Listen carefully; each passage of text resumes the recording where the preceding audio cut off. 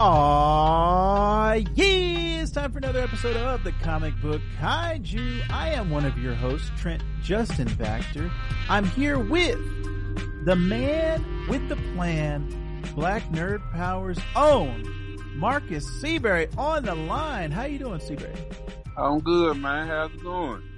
Very well, because not only am I talking to Memphis' own Marcus Seabury, but I'm also talking to the big largeness, Chris Eaton. How you doing, sir? Doing well, sir. How are you? Excellent, because we're going to be talking our book of the month this month for August, and it's my pick. So I'm doing very well. We're going to be talking about Nightwing Volume 1, Leaping into the Light, which I actually made a YouTube video on. If anybody's interested, you can check out just if you're watching on YouTube right now, check it out. But it is on my main Vactor page. I'm thinking about doing a Comic Book Kaiju YouTube page, but I have to kind of figure out how to navigate the YouTube waters. But for now, it's just youtube.com/Vactor, last name. And you'll see my why Tom Taylor's Nightwing doesn't suck. And I kind of give it away in the title there. But we are definitely happy to have you here, dear listener.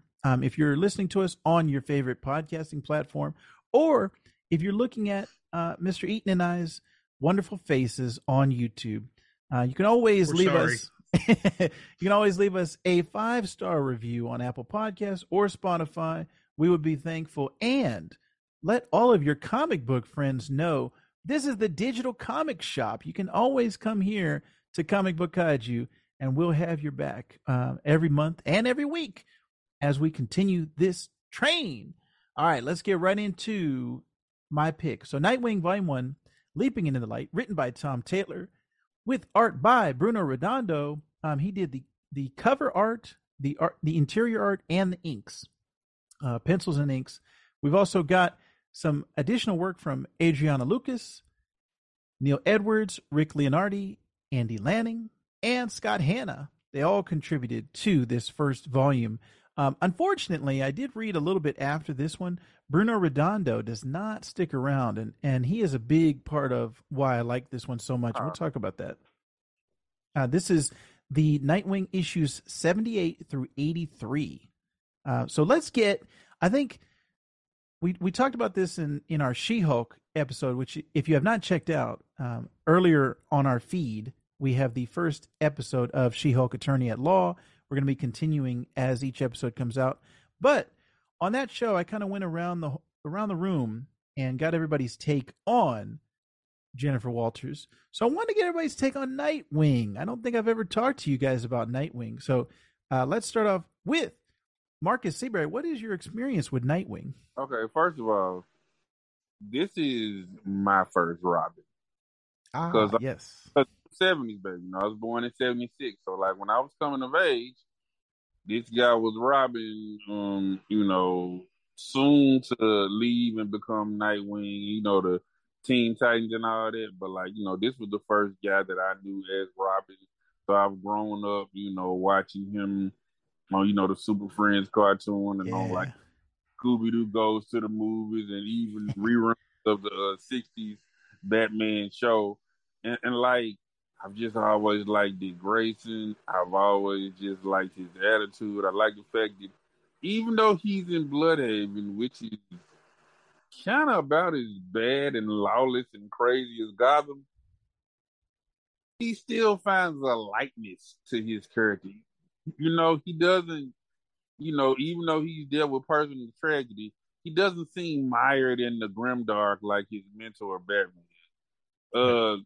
What I normally say is, if you like Batman stories, you hate the fact he's kind of a manipulative, controlling jerk, read Nightwing.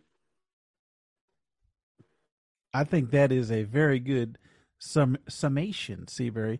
Mr. Eaton, what is your Nightwing background? I just want to dovetailing off Seabury's point. He really is Batman without the baggage. But my background with Nightwing, obviously, you knew that the first Robin took his leave and started his own thing. Now, I had not read the Nightwing monthly stuff, I really mainly knew of Nightwing from his stuff with the Teen Titans and things like that. Yes. That's really kind of been my acknowledgement of it. I really like what Scott Snyder did yes. did in the White Knight with the character of Nightwing. Of course, I know that's different continuity, but I mean, he's a character that's always been around. Not always, but like me. So, Seabury, you said what year were you coming up from? 70. Well, then I was born in 6, so when I was conscious, it was Dick Grayson as Robin. Right. See, I'm 85 model. So it's one of those things where I was probably getting comics here and there, but I wasn't just following sequentially until a little bit later on. And then of course a little bit later on, pretty much when I started following comics in order where I would buy it month to month, I believe that Nightwing was already out of the picture and it was on to Jason Todd. Jason Todd, yeah. Gotcha. So Jason Todd. Yeah. I'm sorry because I forgot to actually talk about Nightwing comics because yes, I have read them too. It wasn't just I know him as Robin. Like I read some of his first runs, like when Scott McDaniel was doing his art and Greg Land and like I have like individual issues of Nightwing Year One, which I need that trade to come back and print second back because right now it's kind of pricey. Yeah. Greg Land. Was that with the disco wing? Was that with the high collar? No. By the time he got a monthly, it was pretty much kind of similar to what he's wearing now. Okay. Because like first it was the disco wing in a Teen Titans. Then around the time the book just became New Titans, he had a variation with like a smaller collar, but he kind of had like a little ponytail. That was also a hideous costume looking back. Good old 90s. But like, but like by the time they gave him a straight up monthly, it was like, I guess navy blue or black with like the lighter blue trim. Yeah. They had kind of let go all of the disco stuff. That was like about what, like 95 maybe. Gotcha. But the Year One, that was his first year being Nightwing, so they had that disco wing. Oh yeah, sorry. Yeah. Now in that book, yeah. You see, I mean, shoot, like in the first issue, he's still Robin. It's like when Batman fires him from being Robin. Gotcha. Yeah, I always, my upbringing with Dick Grayson has always been, he was the first Robin, and he was in a lot of the Teen Titans, like the animated stuff, and then you knew him as the guy that they let him grow up. Basically, that's how I always knew him. They let him age up. But I was never a big Nightwing fan growing up. Even in the Arkham games, when you got to play as Nightwing, his what are they called? His weapon that he uses, the Screamer Sticks. Yeah, the Screamer Sticks. I was like, it's kind of not for me, kind of corny. But I got to tell you, boys, this book right here, Nightwing Leaping into the Light, made me a Nightwing fan. And I've always said that. I've said that going back to our podcast when we did Geekland, when we all lived in Memphis. I think there are no bad characters. There are only bad writers. And I've had numerous times where I didn't like a character. Daredevil's another example where growing up, I never liked Daredevil. And then when I read the Brian Michael Bendis run, when I read Mark Waid's run, when I read all of these guys, Brubaker's run, I was like, okay, Daredevil's one of my favorite characters. Like, I can't even think of not liking him. I stand on that. Like I said, I might have used this example on the episode before. There was a character called Frenzy that was so freaking nothing to me in X-Men. She was just a horrible little one-note villain. Man, people started writing her and putting her in stuff. Then they kind of, had her do a little bit of a face turn. and you kind of, opened up and like found out about her backstory, I was like, hey, like I've never cared about this character.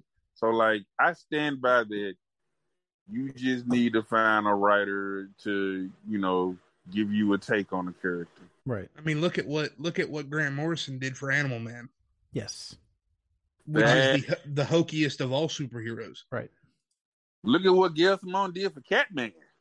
Oh yeah. On Secret Six. Yeah. Absolutely. There's some great examples of just fantastic writers, and Brian K. Vaughan did this for me on a number of characters as well, and just them making you respect and appreciate those characters. And that's what Tom Taylor did for me on this run. And I've been kind of low key following Tom Taylor, but after this Nightwing run, and I'd heard everybody talking about it too, so I was like, oh shoot, I got to check this out.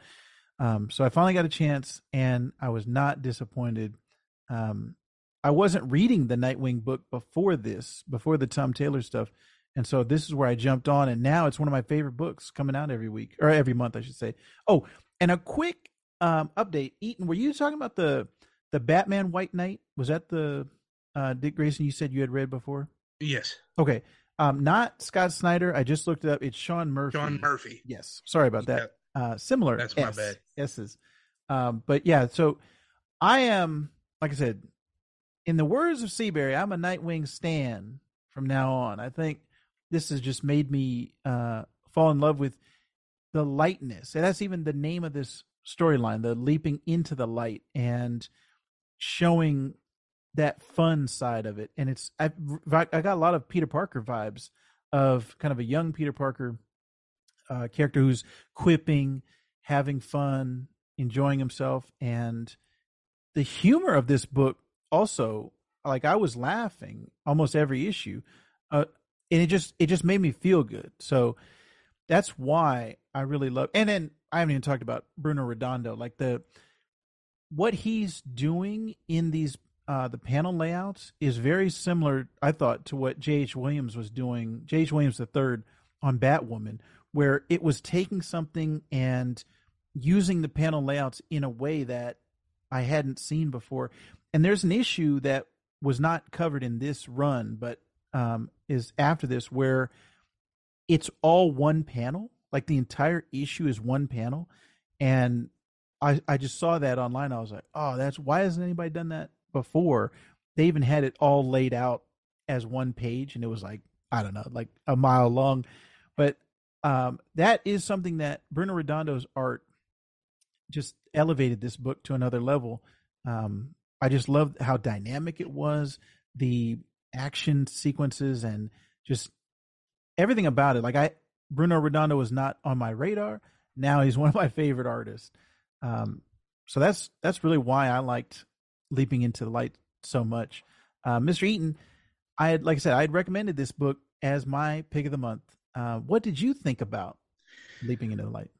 So first I want to talk about Bruno Redondo's art. To me, this artist is to Nightwing as Adrian Alphona was to Runaways. Ah, yes. And the reason I say that is because he is not somebody who is on my radar either. I'd never seen his work before. But I feel like that his artwork is as foundational to the tone of this book as Alphona's was. And Alphona was a co-creator of the Runaways. Yes. So with Brian K. Vaughan. Exactly. So I think that it's going to be one of those things where when we look at it, when another artist takes over, I hope the quality doesn't decrease. I don't think it will as far as the writing, but it might not have that same feel as this did. Yeah. Now, from a story structure standpoint, I really love the storyline. I do feel like if you're somebody who is not up on Batman events, there might be some things that kind of throw you for a loop. Spoiler alert here. Alfred, I think is having passed away. Yes. I don't know if that's something that all comics fans know. It's something I tangentially heard about, but I hadn't, that must have been during the snap. Yeah. Where I was gone. Right. And it happens in the Tom King run of Batman. And yeah, it threw me for a loop same with Superman's identity being out. It was like, wait a minute, Right. what? Like Right. these are things we've grown up, our core, of our comic essence is like, all right, Uncle Ben's dead. Nobody knows Superman's secret identity, and Alfred is Batman's butler. Like those are just core elements, and to see those foundations rocked, it's actually a really emotional issue if you ever get a chance to check out. But that is something that like you have to deal with the fallout of that heavy in this book. Right, you do, and I think that might be a slight barrier to entry, but do not let that stop you from reading this trade, reading these issues, however you do it, because it is the best Bat Family writing that you'll see. Yes, it just is. Yeah. And that's not to the detriment of anybody else who's doing their thing on any other book. This feels fresh. It feels like a new voice for DC. It has a tone that I don't think any other DC book has right now. As best as I'm aware, anyway. Yeah, not that I know of. Right, and so it does feel tonally like a Marvel book. Mm-hmm. Tends to feel so much so, and I know we've talked about this off mic. I drew. As a matter of fact, my first comment to you after reading this book was, "This reminds me of Fraction and Aja's yes Hawkeye." Yes. Oh yeah, I get that. I get that for real. 100%. Yep. Right. And so I really think that tone works for the character. I love that part about it. I really like the storyline. Like, Dick Grayson gets all this money, and I would like to think that within my own self, he's doing what I would do. Yes. He's aware of all these problems because he basically lives in DC Universe Detroit. That's what Bloodhaven is. Because I feel like Gotham is kind of New York mixed with Chicago, but this is kind of, Bloodhaven is a rough place. So he's immediately thinking like, I could do everything. I could fix all of this. Yes. Where do I start? And I feel like that's where I would go to. So it's very relatable to me. It's very realistic. Normally, when you're dealing with a quote unquote superhero book, you're dealing with things beyond things you would ever have to deal with. And I really like that this grounds Nightwing in a, earth-based everyday logic. I really think that's a really cool choice. Yeah. Seabury. Go ahead. I was going to say, Seabury, your thoughts on Nightwing Volume 1 from Tom Taylor? Man, I loved it. The writing, it's funny, it's clever. And I mean, I love the fact that, Alfred's passed away, but he's left Nightwing his money. Nightwing is disgustingly rich, even more rich than Batman. Yes. And what did he do? He doesn't say, let me make a cave. He said, hey, the city's kind of trash, but I got you. Yes. Let's make it the city we want it to be. And I mean, that's just a Dick Grayson thing. And like, I'm going to be honest. I have struggled with finding DC books to really hold me since New 52. Because I was probably buying about 8 to 10 DC books a month before New 52. Mm-hmm. And then, because one thing that was gone and didn't look like it was coming back in New 52 was the Dick Grayson, Barbara Gordon romance. Because I'm a Dick Grayson, Barbara Gordon shipper. Yeah. Okay, in my mind, they are OTP, one true parent. So, and the first incarnations of New 52, Dick Grayson, he was promiscuous. He was just, he was out there. He was a bit of a city boy. And I was like, but no, I like Dick and Barbara. Yeah. And they didn't give me them as a full-fledged couple, but they gave me hope. Yes. In this. Right. Very much so. Right. And I loved it. I loved Dick Grayson. I love Barbara Gordon, the time that, I was watching again reruns of '60s Batman. So Barbara Gordon, I used to read like the first monthly Birds of series, late '90s, early 2000s. Always rooting for Barbara. Back then she was in the wheelchair. I was just like, come on, y'all. There's too much technology in the DC universe. This is dumb. So, Post New 52, they finally got a walking canon, but I know she's semi-retired. But like, I don't know. I've always, well, not always, but like, probably the last 20 years, I've been more drawn to like Batman's associates than rather him. than Batman. Yeah, because it's like with the Batman comic, I like take it to leave, jump on, jump off. But I like read Nightwing for long runs. I read Tim Drake's last Robin series for long runs. I read Birds of Prey for long runs. I read Cassandra Cain's Batgirl for long runs.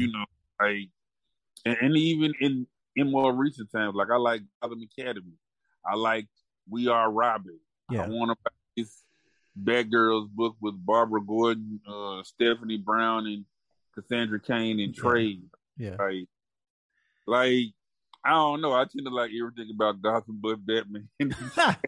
Well, that leads into Eaton's point about the Bat family. This book is very much like not only is it Dick Grayson, but the supporting cast, even Bitewing the dog, like that. Yeah. It's just everyone in the book. I think is just really well done, painted with a nice stroke, and it just leaves you hopeful of this is what superhero comics, they can inspire us and they can want us, or leaving us wanting more and wanting to do better, leave the world a better place than we found it. So it's definitely got a heart to it. Yeah. Yep. Another thing I wanted to speak on, even though now we're just basically talking about the positives, I did want to say that one slight qualm I had with the book. Oh yes, you told me this off mic. Yeah, I was waiting for this. So, all right. Outside of the sort of internal struggle he's having with what to do with all this money, which is all well and good, you have this other sort of B plot. I would almost call it the B plot of how it's going to run up against the corruption that's pretty much completely melded into the city's political system, which I know is very outlandish nowadays that we would talk about, politics being corrupt. I know that's weird, but anyway, the plot point with the mayor, the newly elected mayor, spoiler alert, folks, being Dick Grayson's, is it basically half sister? Yeah. That came out of nowhere. Yeah. For me. I don't know that we needed it. Now, I don't think it ruined anything. This is a fantastic book that you should absolutely pick up and read. But that just kind of, it seemed easy to me, or it seemed like unnecessary. You know what I mean? That's my only qualm in an otherwise completely perfect 6 or 8 issues. Gotcha. Yeah. You know what? I wasn't mad about it. I had read about it beforehand. I was like, oh, you got to.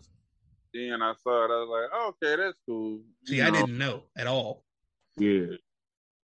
Yeah, it hit me, kind of blindsided me as well. But I think similar to Seabury, I didn't. I just wanted to see where they were going with it, because the ending, however they choose to resolve it, I think is going to impact how I feel about the overall storyline with her. Sure. So yeah, I want to see where it goes. This is a good opening, kind of origin story for her, and seeing where it comes from. But yeah, I'm kind of like you also, Eaton, where if I haven't known about this family member for the last 30 years, this is kind of crazy that it's coming out of nowhere and all of a sudden he's got so conveniently, right, for Yeah. the person to be who it is. Yeah, Right. that kind of felt off to me, but it didn't ruin anything for me as far as enjoyment. This was a joy to read. Yeah, I trust Tom Taylor where he as a writer, so we'll see where he's going in the next couple issues. But I got to say that the quality of the writing continues after this trade. It is hurt a little bit by the inconsistency of the artists because they have a couple fill-in artists come in and out, and Bruno Redondo comes back later. And in fact, the current if you're following him on Instagram or on Twitter, which I recommend because he shares a bunch of art, he's talking about a new creation that's coming out in Nightwing issue number 98, which has not come out yet, but it is Night Mite, who is the Bat-Mite equivalent to Nightwing. And so I am very intrigued to see Night Mite. I want to see what that is and what comedy Tom Taylor has to bring out of that. So I'm excited about the future. Bold strategy, Cotton. Let's see how it works out for him. Yeah, but I've got a feeling that Night Mite's gonna soon learn that imping ain't easy. Excellent, but it's necessary.